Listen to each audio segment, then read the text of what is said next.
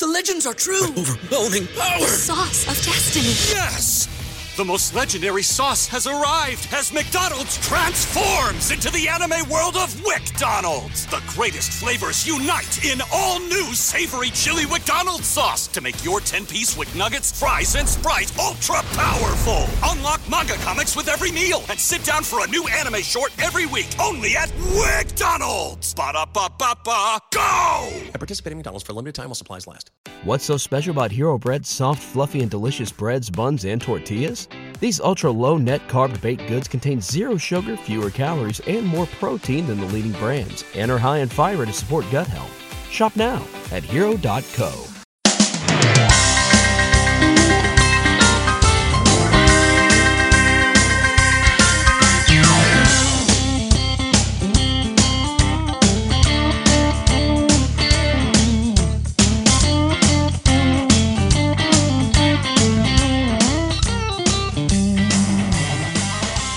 Welcome to the Titan Size Podcast. I'm Luke Worsham, joined by one of the other two hosts of the Titan Size Podcast, Matthias Wadner. Will had a family issue go on, so he's going to miss this episode. We're here to do a brief recap of the Titans' Monday night loss to the Houston Texans. We're going to spend a majority of our time previewing really the rest of the season, and especially their upcoming matchup against the New York Jets back here in Nashville. First of all, to really help us dive into recapping the Texans game, we brought back on a guest that we had over the offseason. His name's Johnny Kinsley. He's on Twitter at BrickwallBlitz. He's one of those film analysts. And we brought him on to dissect the Titans' coaching this season and to really kind of in-depth recap of the Monday night game. So Will and I had a chance to talk to him earlier in the week. We'll play that for you now. Let's just start with this offensive line because I've been a Derrick Henry truther for a while, saying that I don't think he's very good. And I get these people in my mentions that are like, no, it's not his fault, it's the line. Those things aren't mutually exclusive, though. So let's break each of those two things down, starting with the offensive line. You're the film guy. Why have they been so bad? This clearly has not been the same offensive line it's been in the past, and I think as a whole, it goes down to individual talent. Taylor Lewan's basically the only good offensive lineman on this team now. Everything else, the center, Ben Jones, right guard, Josh Klein, right tackle, Jack Conklin, it's all pretty bad. We knew coming into the season that the guards were going to play a problem. I just didn't assume that Conklin would play absolutely awful. I mean, he was pretty bad last year in comparison to his rookie season, where he was if he wasn't all pro, he was a Pro Bowler. But more specifically, I think the decline in quality protection can come from somewhat of a scheme change, because Matt LaFleur is more of a pass-heavy kind of guy. He's more of a pass-happy kind of guy, whereas Mike Mularkey would set up his offensive line to run the ball. So there wasn't really much of a need to have him pass block quite as much. I mean, they did, but it wasn't really a liability because this is a run-heavy offense. So that was how they were designed. But with LaFleur's scheme, they haven't been really able to adapt, and that's been a surprise considering that some of the players like Lewan did have the athleticism to adapt to a zone blocking offense, and that's just not really what we've seen so far. But especially last night, they have not been able to protect against some of the more intimidating defensive lines that they've come across. The Texans are a team that whose defense just absolutely overwhelms the offensive line. That wasn't really something that we saw in the Week 2 matchup, but that was something that we were able to see in the Week 12 matchup, because they got J.J. Watt, Jadeveon Clowney, and those two guys have the freedom to line up anywhere on the offense. They can line up in the A-gap. They can become straight up edge rushers, whatever Romeo Crennel wants them to do. And they also have capable guys like Chris Covington. I think his name is Angelo Blackson or D'Angelo Blackson, but former Titan.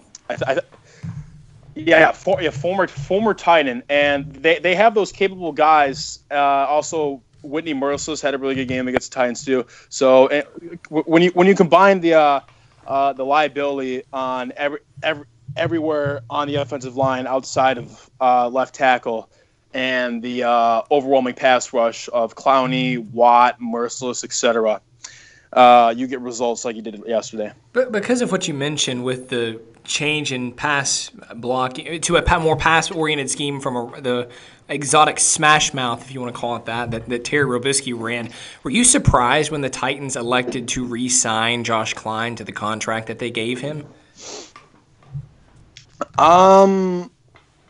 Kind of, yeah. I mean, I did understand why they did it because I don't think there was a lot available because Josh Sinnen went to the Dolphins and Andrew Noel went to the Jaguars. I think his season's done now, but I don't think there was a lot of assets available in free agency at the time. So I think that re-signing Klein? Yeah, Klein. I guess made sense at the time, but I think that it's an extreme liability right now, and I think they should move on from him after the season. Yeah, the offensive line's a complete mess. I think a lot of it has to do with coaching, but I want to talk more about the running backs for a second. One of my, I guess, excuses for LaFleur at this point is he's never had to coach around a team with a bad running game. So last year he got Gurley, and before that he was in Atlanta with Coleman and Freeman. So he's always had backs who could get, if there was open space, they could get chunk yardage. I don't want to put too much on the running backs, but they're clearly not guys who should be carrying an offense. Would you rather see them go out and add like a premier inside offensive lineman like Saffold from the Rams this offseason, or would you rather them try to fix the offense through an improved running game with a better running back? I think getting a guy like Saffold would be more of a benefit to the Titans' running game than actually getting another back. I actually don't understand why they're keeping Henry at this point, considering they don't really use him all that much. And if they're not using him, I felt they should have traded him, because they've seemed to move on from him in a starting role more of a sense, because they got Dion Lewis, who is the guy that you definitely want, and when the stakes are a little more crucial, when you're trailing or you're in the 2-minute drill trying to win the game. But I think getting a guy like Roger Saffold is way more important than getting some guy in the backfield, because if you have a strong interior, that means you're able to run this sort of inside zone blocking offense that the Titans seem to want to run, but they're not really able to because their offensive line is terrible and the backs don't really seem to fit this this scheme in a way. So I do think Saffold is if he is available in the offseason, I think he's more of a necessity than getting a running back. When we had you on over the offseason, you dove into the fact that you thought Terry Robiskie, the old offensive coordinator's system, was holding back not just Marcus Mariota, but really everyone on this offense, Corey Davis. But you clearly have some problems with the way that LaFleur has been running things this year, and I think really everyone does. But what specifically are your issues with how LaFleur is managing this offense? Seems like we come full circle. It's kind of similar to the criticisms I had with Mike Mularkey, except with a different kind of scheme and style. This is the guy that came from the Kyle Shanahan and Sean McVay offenses, just to have a tight end single blocking J.J. Watt on Monday night. Yeah, that. When I saw it, I was like, "What was going on? What is going on? What are you doing?" Okay, it's first up, it's bad enough to have a tight end covering one of the best defensive players of our generation. It's even worse to have him single blocking him. He's the only guy blocking him. It makes no sense.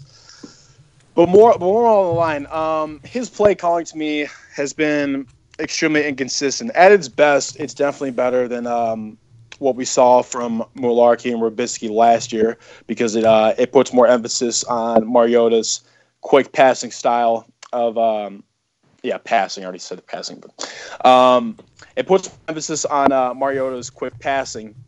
But I do want to give him the benefit of the doubt because there's really like two good skill players on this, or at least two consistent skill players on this entire offense. Corey Davis is the only good receiver on this team that isn't hurt, and Dion Lewis is the underneath safety net that they should utilize a little more in the passing game, but they don't. But really, I think that like the Houston game really exemplified just how frustrating this coaching staff and specifically LaFleur's scheme is, because I have the stat from that game. They ran up the middle 8 times against that Texans defensive line that I mentioned is really good. And here are the results of all 8 runs: 2 yards, 1 yard, 0 yards, 0 yards again, -5 yards, 5 yards, 1 yard, and 7 yards. That's 11 yards on 8 runs up the middle. And the crazy part is they kept doing that. I'm pretty sure that, correct me if I'm wrong, but 2 of their drives in the fourth quarter, when they were down 2 to 3 possessions, started on a run. Yeah. They both started on a run. They were down 17. They forced a punt. Or no, they had a touchdown. Let's backtrack a little. They stopped the Texans. They forced a punt. I think they're down 10 at the time. Their first play is to run up the middle, which makes no sense. Then after that fails completely, the Texans score a touchdown. They're down 17. What is the first play of the drive? They run the ball, which makes no sense. Like, why would, like, unless you're trying to protect Mariota, and let's be honest, I don't think they really were focusing on that, because they put Jonnu Smith on J.J. Watt, which is mind-boggling. If you're protecting him, like, that would make sense, but they weren't. So why are you running the ball down 17? And even worse, like, there was like 6:54 left in the game, and it was 4th down, and they punted. Like, okay, I guess they're giving up, but they sacked not J.J. Watt. That would be weird. They sacked Deshaun Watson with I think like a minute 52 left in the game. And that's when Mike Vrabel uses a timeout, which is insane because they're down 17, and like it seems pretty pointless just to keep this going. Like if you wanted to be in this game, you wouldn't have punted down 17 with less than 7 minutes left in the game. That's 3 possessions, which means that's 3 drives you have to successfully make in order to just take the lead in this game. With 152 left in this game, you're only going to have time for 2 drives at most, and they only had time for 1 because of that Derrick Henry fumble. But I honestly really wouldn't fire anyone, or more specifically, since this is about LaFleur, I wouldn't fire LaFleur because I think that they deserve to get a chance to get a wide receiver, get a better interior offensive line, specifically the guards. I think they're more of a liability than center right now. But LaFleur deserves to have at least 1 more year with a second wide receiver, because it was a problem going into the season. It's still a problem in the season. Deserves that. But I would hold him to a short leash if things don't improve. What's your evaluation of Mariota this season? I mean, he's been up and down, clearly. He had the nerve injury. He missed practice earlier, last week. Some people are blaming him for the sacks that he's taking. Just in general, how do you think he's played this season? I actually think he's played relatively well. Monday night was kind of the game where a lot of people were blaming him for what they saw were empty stats. You saw that from the ESPN Monday Night Football crew, which I imagine a lot of Titans fans are not very fond of. But here's the problem: when Booger McFarland said that they needed to open the passing game, it's just they can't. The only reason they were able to get that touchdown to Corey Davis is because it was an aberration. It was an aberration. It was one of the few times where they were able to open the game vertically, and they couldn't do it because when you have a guy like Corey Davis, like he's your only guy that can stretch the field vertically. It's easier to game plan for him because you can double block him. You can you can shut him down and make sure that he doesn't get open downfield because no one else on that Titans roster can. You can't trust anyone to do it. Taywan Taylor, he wasn't playing that well, but he had some kind of experience. And Delanie Walker was definitely a guy that could stretch the field vertically. He was one of the best receiving tight ends in the league, or is. He's done for the season. Tajay Sharp has some consistency. He's definitely more consistent than anyone else on this Titans team. And then he got injured. I think on that Corey Davis reverse when he got hit in the back or whatever happened to him. But this was a problem coming into the season. This isn't like any sort of like hindsight bias. Like I really thought they should have signed Allen Robinson or Sammy Watkins coming this season, or maybe perhaps I do know that they really didn't have like a lot of picks in this year's draft. They had like 4. So and one of them was Luke Falk. Yeah, that was a disaster from the beginning. That was not really good. But it was also like a 6th round, so like it's very hard to like expect any one of your picks to become like the next Antonio Brown or whatever. But like back to Mariota, I think for the most part he's played well. Like he's definitely had some down moments, like the week 1 opener against Dolphins, but that was more along the lines of him being injured and not having any feeling in his throwing hand. And the Colts game where he had some really poor decisions. That interception he had was probably the worst throw I've ever seen him attempt. And I think at a play he got injured, he actually missed Deion Lewis in the flat. So he's definitely had some down moments, but for the most part, I think he's getting way too much criticism, considering the scheme is highly inconsistent. The offensive line is terrible. The receiving corps is terrible outside of Corey Davis and occasionally whoever else can provide an aberration of like 60 yards and a touchdown from time to time. But I think Mariota is playing well, and I get it. Like some fans are frustrated. This might sound like an excuse at this point, and to be honest, like I don't blame you if you feel that way, but I personally think that Mariota is he's getting the short end of the stick here, and they really need to draft around him or improve everything in free agency. Johnny, thanks so much. We always appreciate it. Thanks for your time, and good luck keeping up with these next 5 games. They're going to be interesting to watch. Appreciate it, guys. Thanks for having me on the show. Yep.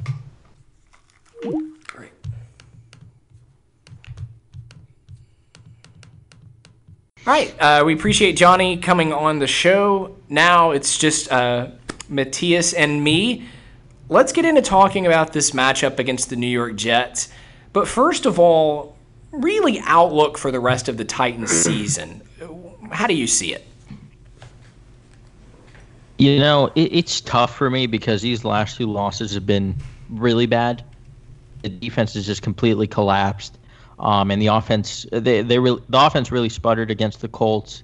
It didn't look bad against the Texans, all things considered. But 2 losses in a row, now sitting a game under 500, and in that little cluster of just like half of the AFC fighting for what seems to be really only one wild card spot. It doesn't seem like the Titans are in a good position, especially given their conference record and their head-to-head record against some of the teams that they're fighting for a position with. But I mean, every time I look at the remaining schedule, I just keep thinking, I don't know. How can this team not go 9-7? I mean, they get the Jets. But is 9-7 good enough to get in? Because the Chargers are going to be a wild card team because the Chiefs have been so outstanding. There's one spot, and it's either Indianapolis. It's tough. Yeah. Yeah, Indy's on fire. There's no denying it, and I still think the Ravens are probably better than any of the other teams that are fighting for a position now. But Lamar Jackson's going to get exposed by the end of the season, I feel like. Maybe. Although Flacco's back at practice, so they might just put him back in. I don't know why That's what they would. I would keep Lamar Jackson in, but that's just a personal preference. We'll see. I don't know. I mean, we get the Jets, the Jaguars, the Giants, the Redskins with Colt McCoy, and then you get a matchup against the Colts in Week 17. I want to believe that last game of the season is going to decide maybe the last playoff spot.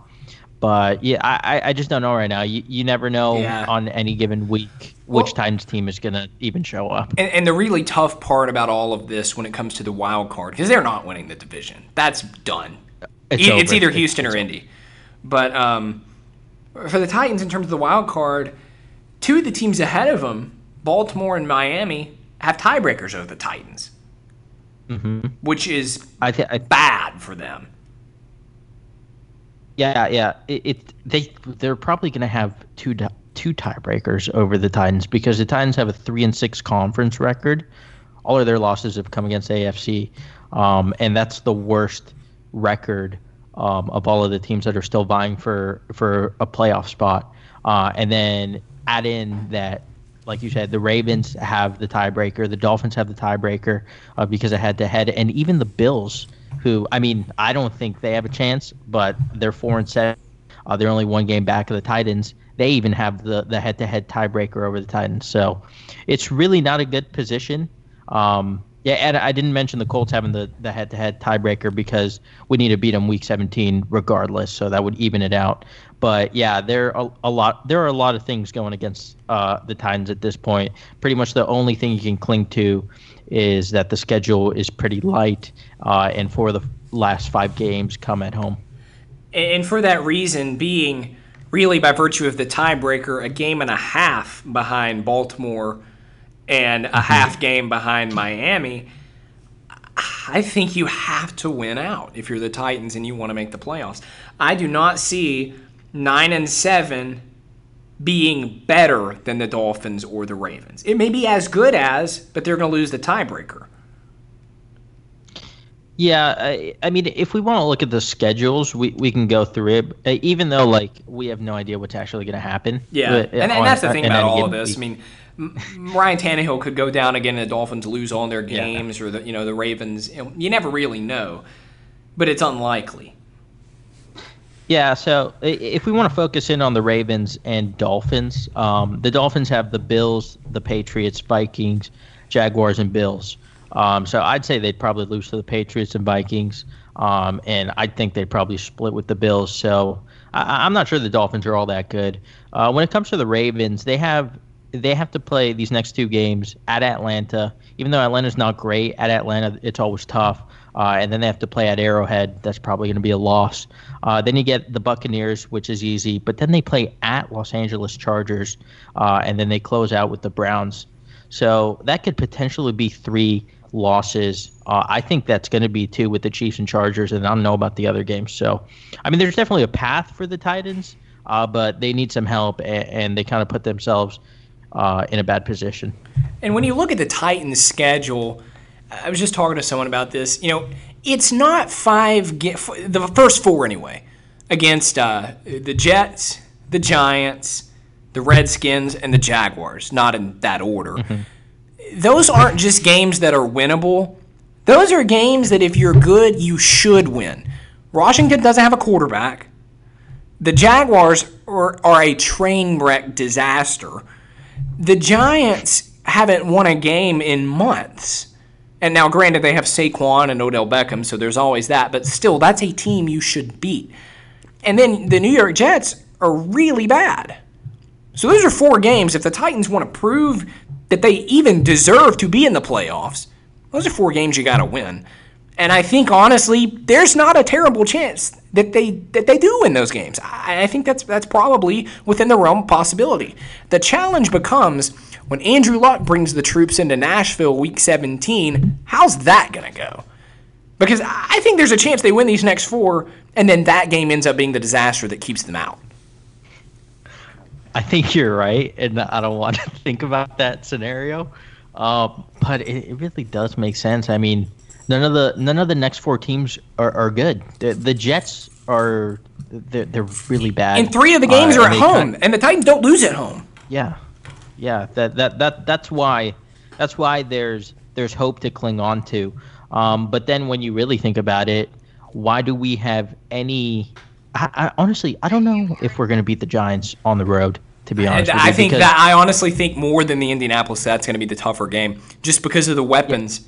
Yeah. And I mean, Saquon and Odell Beckham, the Titans got to stop those guys, right? You got to put Bayer over. We'll talk about that obviously in a couple weeks, but I mean, you got to stop them or they're going to beat you. Yeah, and especially if we can't get pressure on the quarterback. And if you can't get pressure on Eli, he's just gonna throw these little 5-yard routes to either Saquon or Odell Beckham, and they're gonna move the ball all over the field. So that's gonna be a tough game. We're not previewing that game, but that is a game that worries me just because it's not at home. Yeah. And the Giants really don't have anything to play for, and sometimes when these teams don't really have anything to play for, they actually play a little bit more looser and come up with some of these trap game victories. Kind of what we saw in 2016 with the Jaguars when we lost to them in Jacksonville. They had just fired their coach.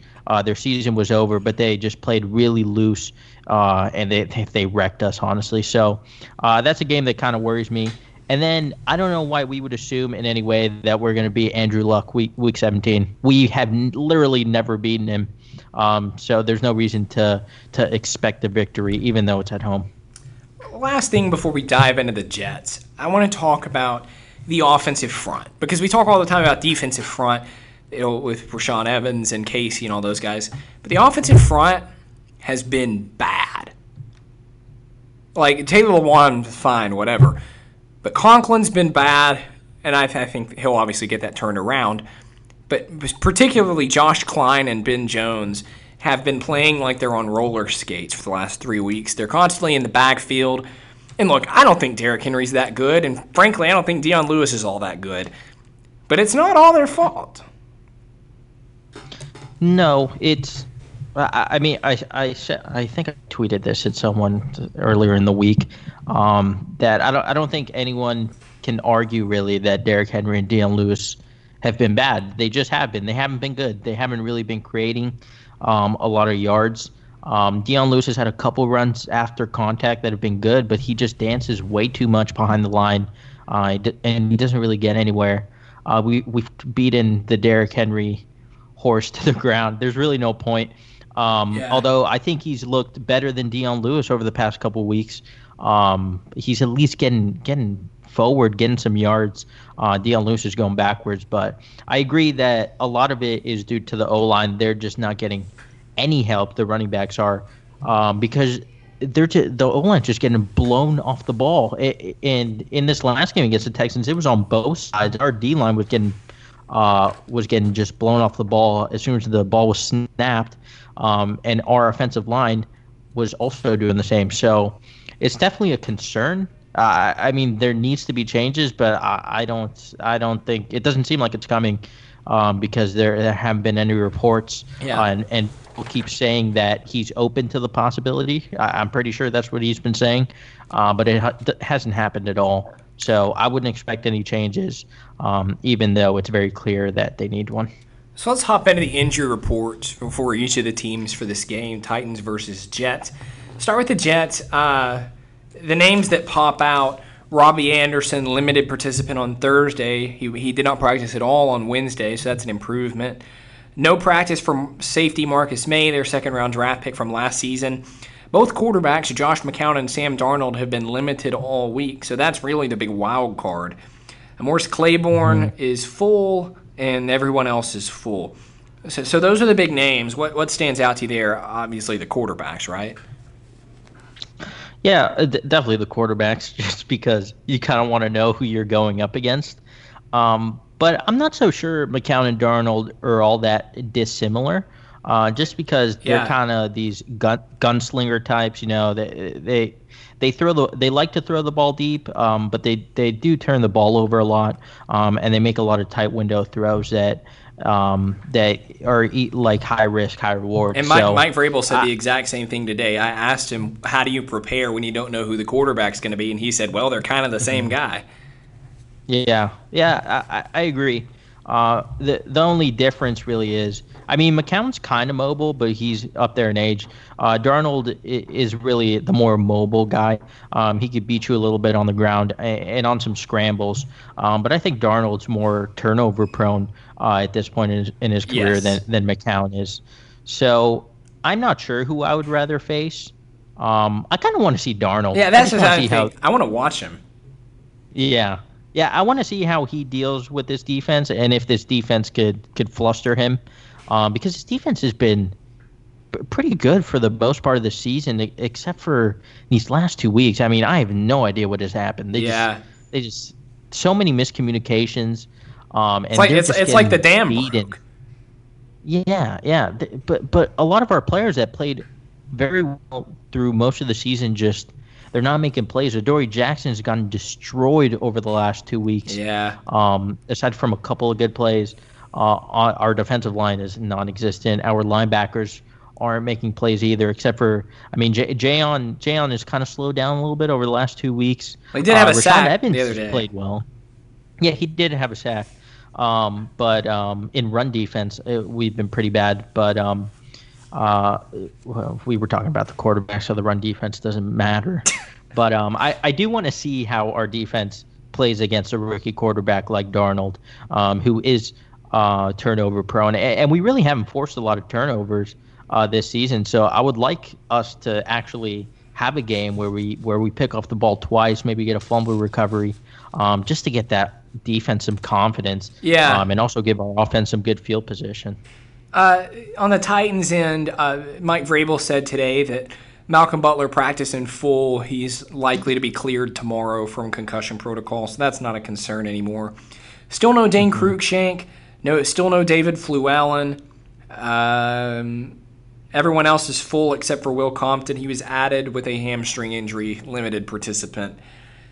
Dane Cruikshank, that's a special teams guy. But everything else, other than Fluellen, looks like it's going to be okay.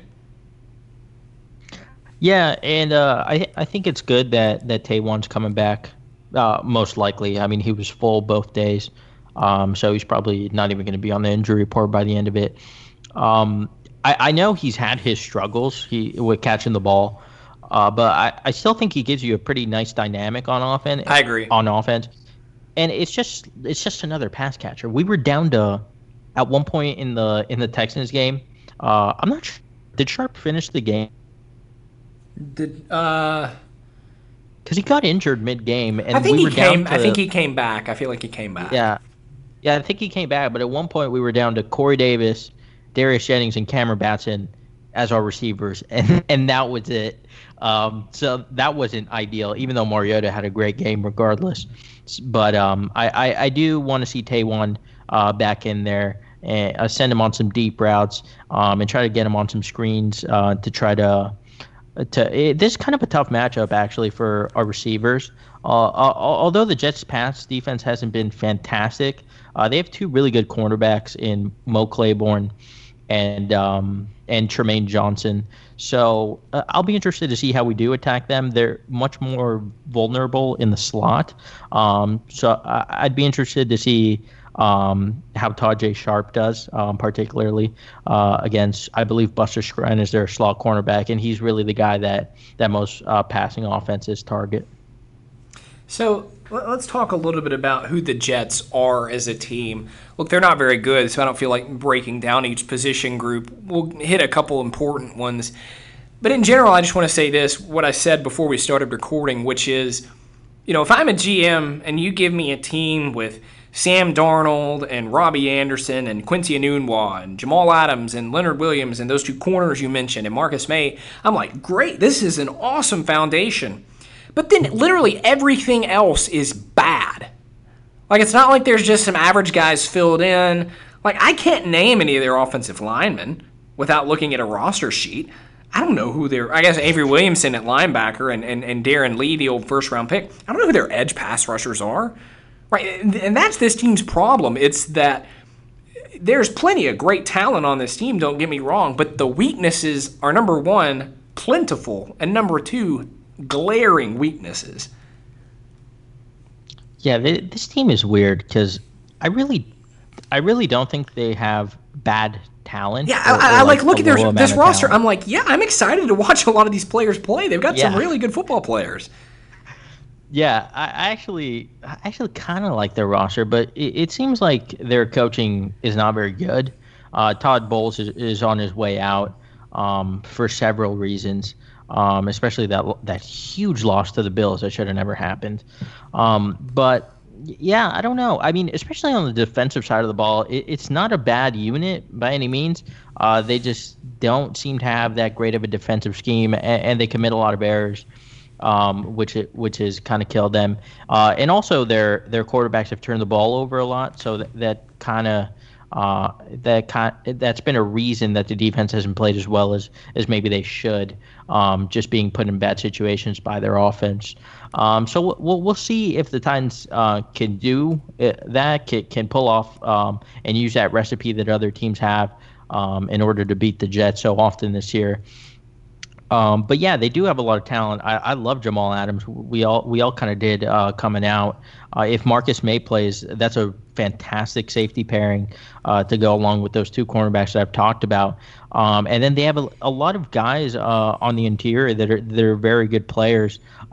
We mentioned Leonard Williams. He's one of the better defensive tackles or 3-4 defensive ends out there.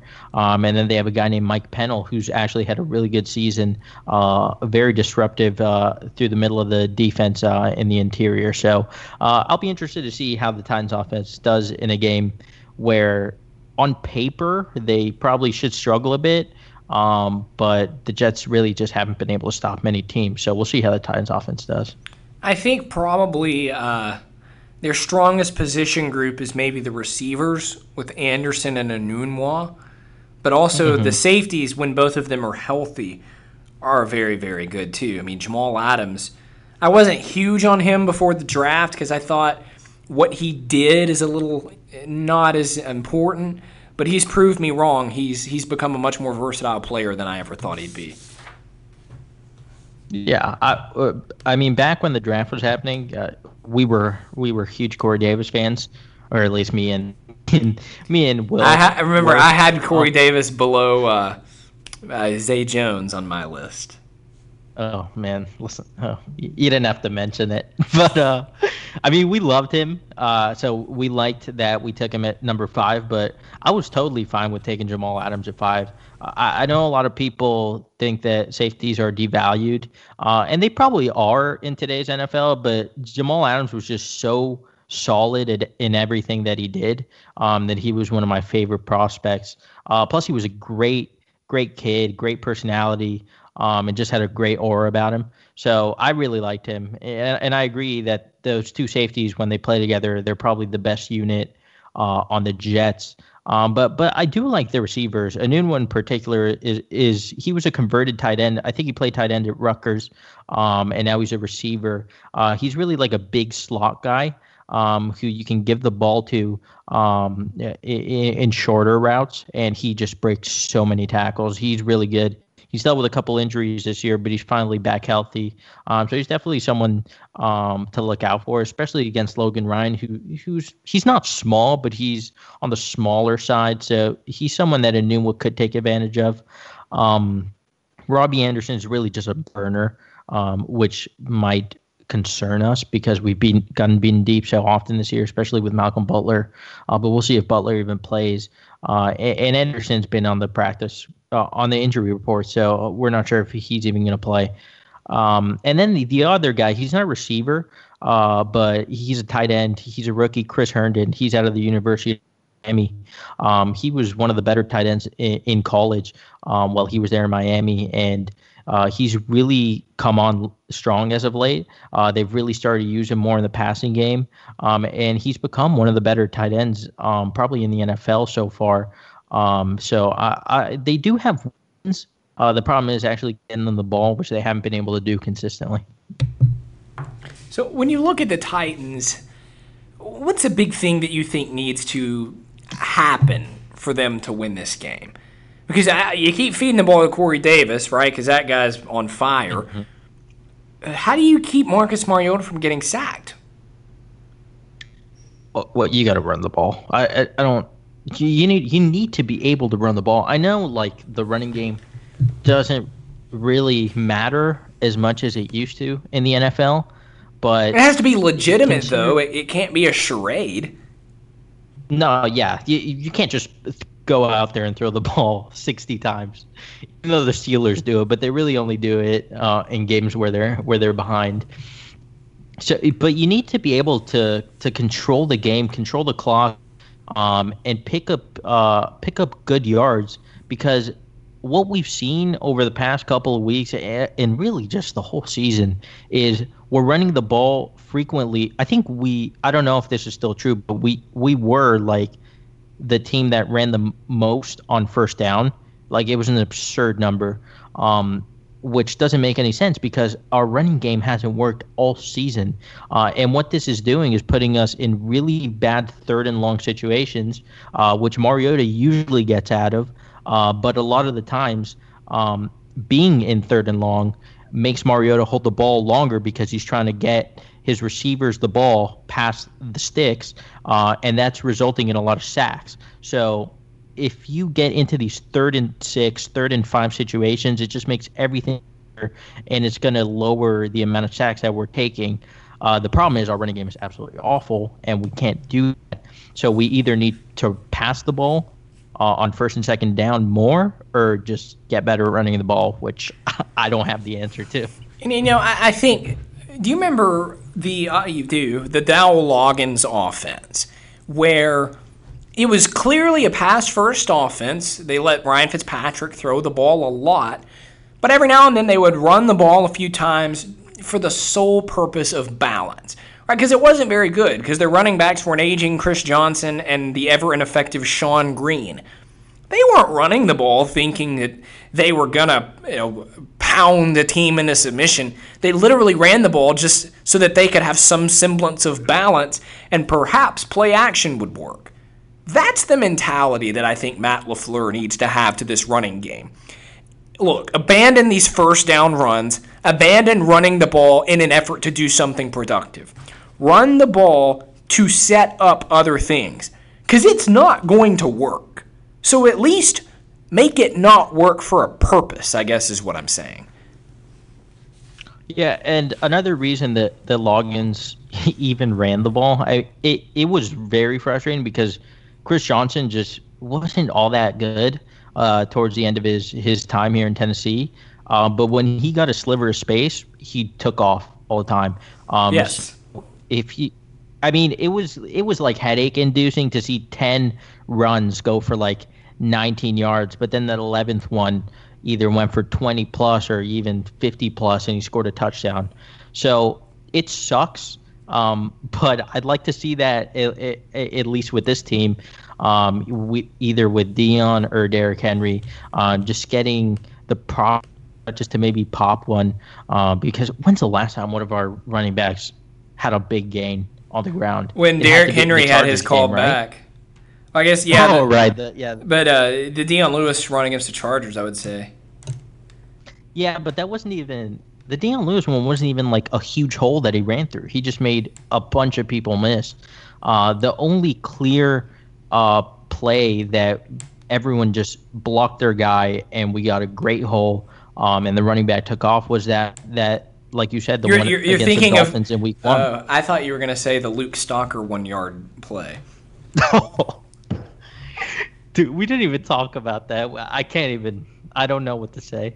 I can't say anything without cursing. Someone told me today, they're like, well, when he got the ball, it looked like he wasn't just hitting the hole. It looked like he was kind of looking to see where he was supposed to run. I'm like, yes, because he's a tight end. He's not a running back. I haven't understood this need to turn Luke Stalker into an H-back. Why is he on this team? I don't know. Like, it's just Ferkser and Pruitt are better than him, so I don't know. He's not even a great blocker. If you don't have a fullback, don't use the H-back. I don't get. So if you don't have a fullback on your team, don't give the ball to whoever is subbing as the fullback. Like, if you just want to use Luke Stalker or Ferkser or whoever as your fullback, have at it. Don't let him carry the ball. Yeah, it didn't make sense. And as much as maybe you or a lot of people don't like Derrick Henry, he could have gotten a yard there. I mean, even that's the one place he's good is the goal line. Yeah, I know. So I don't get it. And also, we ran a jumbo formation. When's the last time a jumbo run ever worked for the Titans? You would have to probably go back to Mike Mularkey era for that. Yeah. Like early Mike Mularkey era. Yeah, when DeMarco was actually good. Yeah, those were good days back when the Titans had a good running back. Last point about the Titans before we move on. I want to hit on this roster as a whole, but I don't want to sit here and talk about fan speak mock drafts or anything like that. But as in terms of how it applies to this season, I think what we're seeing more and more, especially over these last 2 games, is that Jon Robinson is not almighty. He has made some mistakes. One of them, which he was criticized for in the offseason, was not bringing in a veteran receiver. That's something that has to change. But another one is keeping these 5 offensive linemen together. That one is the one that is really hurting the Titans. And this is going to be a big offseason for him because not only do you have to you got to get a running back, you got to get an offensive lineman or 2, you got to get edge pass rushers because Morgan and Arakpo are going to be gone next year because they're doing nothing. Yeah, we came into this year with less holes than we actually thought we had, and we're going to come out with a hole at pretty much every position, and except for quarterback. It's not good. Except for quarterback, but I mean, even you might have a backup quarterback because Blaine Gabbert's pretty bad. But we'll see. Yeah. That's really the least of our problems right now. So, like you said, the offensive line is just I don't know what you do. I mean, we extended Klein over the offseason. That's looking like a really bad contract extension. And we kind of just extended him on a whim because we just assumed he would play better in the zone blocking scheme, and he has regressed mightily. I never understood why people thought he would play better at zone. Like, it's not just like... He can't move. Like, people said the same thing about Andy Levitri when he was here. It was like, oh, he was in the wrong scheme. I'm like, okay, if you can't block, you can't block. I was literally about to say, if you can't block, what is why would it change? And then, you think about, no. If Taylor Lewan were to have a bad year, well, it's the scheme. Just block. Your job as a left tackle is to pass protect. And another thing is, zone running, scheme, blocking, whatever, that's in the running game. Right? In the passing game, it's still just block the guy in front of you. There's no pulling in the passing game. Yeah, that's what I was going to say. The differences between the blocking schemes are when you're running the ball. So why are we so bad at blocking on passing plays? That's what's really concerning. But to go back to like the overall roster construction, I'm kind of I've been a strong Jon Robinson supporter for the first 2 years. I'm kind of jumping off the bandwagon here in this last one. A lot of his draft picks are just not working out. Austin Johnson's bad. Kevin Dodd is no longer on the team. Conklin, I want to give him a pass for the ACL, but I think this is just a bad year for Conklin. There's been a lot go wrong for him. He missed the start with the leg injury. He had the concussion. I just think that you just wash this year for Conklin. Okay, that's fair, I guess. I was never a huge fan of him. Just coming out. I mean, he had a good rookie year. Last year he was okay. But I just feel like he gets pushed back way too often. And he doesn't deal well with when he gets bull rushed and against guys that are really good with their hands. But regardless, whatever. That wasn't a terrible pick. The Derrick Henry pick made no sense at the time. It still doesn't make sense. I mean, Henry was great his first 2 years here, but we barely used him. And when we drafted him, we had already traded a 4th-round pick for DeMarco Murray.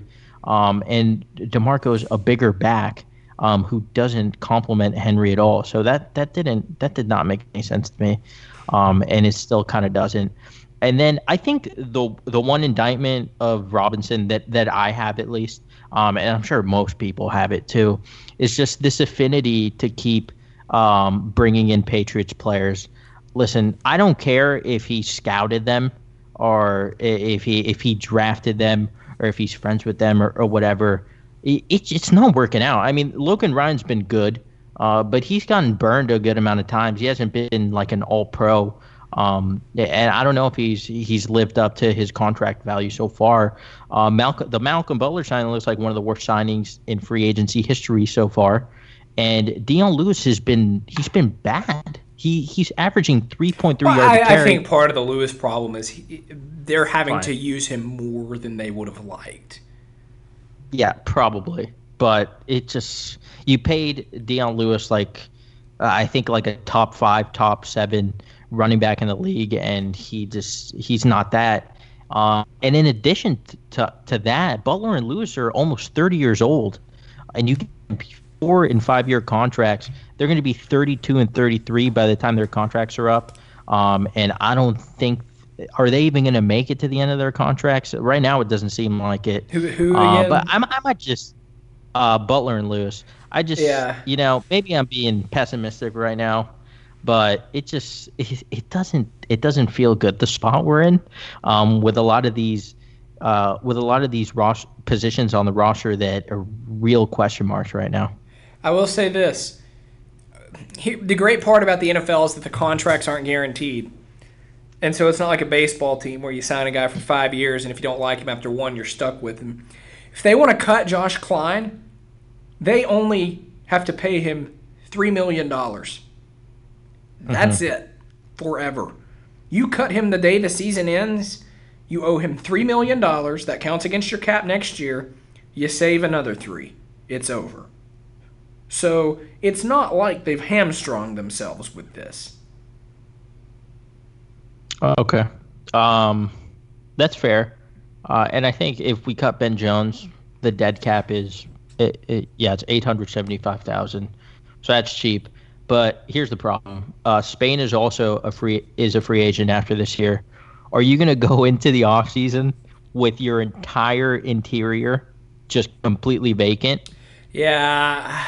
It's going to be... I mean, I know they're bad, but you need to... It's going to be tough. One at least. Yeah, you're right. Last thing I want to say before we close out. The rumors that we've heard over the last couple of days, because we're in the time of year where college coaches get fired, and there's rumors, and who's leaving here and who's going here for a better job. Ken Whisenhunt is interviewing tomorrow to be Georgia Tech's head coach. No. Yes. Yes. And I say this about that. Ken Whisenhunt is a great offensive mind. I give him that. Hard to debate that. He is an unmitigated disaster of a head coach. Right? Because we saw him for 2 years. He won 3 games. He won 3 games. He was head coach. He was a jerk. He mismanaged his team. He got his quarterback killed. Why would you want to retread that? I think maybe it'll be different in college, but I don't think so, because in college you have way more face time with your players, and you have to recruit. Yeah, I was gonna say, you think Ken Whisenhunt is going to go recruit people and convince them that they need to come to this tech school? Yeah, I mean, I don't want to talk too much about his character, but he was not the nicest person around. And I didn't like him. I didn't like him as a person, to be honest with you. We can say everything we want about Mularkey's scheme and his time here, but Mike Mularkey was a great man. And I was always proud of him whenever I heard him talk or whenever he did something within the community. He was a great man. I can't say the same for Ken Whisenhunt. So yeah, that's weird that he's interviewing for that position. I saw Georgia Tech could do better than that. Someone said, "Don't ask the Titans for a reference." Yeah, no. I don't think we would give him one. Last word about this whole coaching thing. In the NFL, Vrabel may end up being terrible. He may end up being very good. I have no idea. But I will say this. I respect John Robinson for hiring Vrabel. The same way I respect the Chicago Bears for hiring Matt Nagy, the Cardinals for hiring, Steve Wilks. Because what I can't stand is, unless it's one of those rare situations like an Andy Reid thing where it was just it had been too long, he was there too long, he got fired, Andy Reid's a good coach, whatever. These retread coaches, it's fine at coordinator. Bring in the young guys at head coach. Right? Because the retreads don't work. Yeah, I think maybe the only thing people would say about bringing in Vrabel is that when you bring in a new guy, a younger guy, make it an offensive-minded guy, because defense just seems like it doesn't matter. And that's a totally fair criticism. Yeah, but he brought in LaFleur, who was a guy that a lot of people just wanted to be the head coach outright. Yeah. Because he was the new innovative offensive mind, and look at how that worked. Well, I think you got to give him some time. Right, yeah, that would be bad. He doesn't strike me as the head coach type. I don't know. Yeah, me neither.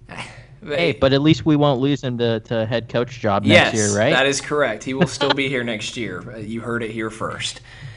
Thanks everyone for listening. We will be back next week to do a combined episode since the Titans play on Thursday next week. We'll recap the Jets game. We'll preview the Jaguars game. So be sure to stay tuned for that. Enjoy the game this weekend. There's going to be lots of Titans alumni there. Chris Johnson is going to be the 12th Titan honorary dude. So if you go to the game, enjoy the game, and we will talk to everyone next week. For Matthias Wadner, I'm Luke Worsham. Thanks for listening. Talk to you later. What's so special about Hero Bread's soft, fluffy, and delicious breads, buns, and tortillas? These ultra-low net-carb baked goods contain zero sugar, fewer calories, and more protein than the leading brands, and are high in fiber to support gut health. Shop now at Hero.co. Is your wallet a little lighter than usual after the holiday season? Consider it money well spent, because you deserve to live your best life, and the Chime checking account wants to help you live yours to the fullest. A little extra money goes a long way, which is why the Chime checking account has tons of benefits that millions of members love, like fee-free overdraft up to $200 for eligible members, no monthly fees, and access to over 60,000 easy-to-find and fee-free ATMs. You even get paid up to 2 days early with direct deposit, all while managing your money on the go, including sending and receiving money fee-free with friends that aren't even on Chime. Sign up for Chime today for you and your wallet. Get started at chime.com/goals24. That's chime.com/goals24. Banking services and debit card provided by the Bancorp Bank N.A. or Stride Bank N.A. members FDIC. Spot me eligibility requirements and overdraft limits apply. Access to direct deposits up to 2 days early depends on the timing of the submission of the payment file from the payer. Out-of-network ATM withdrawal fees may apply.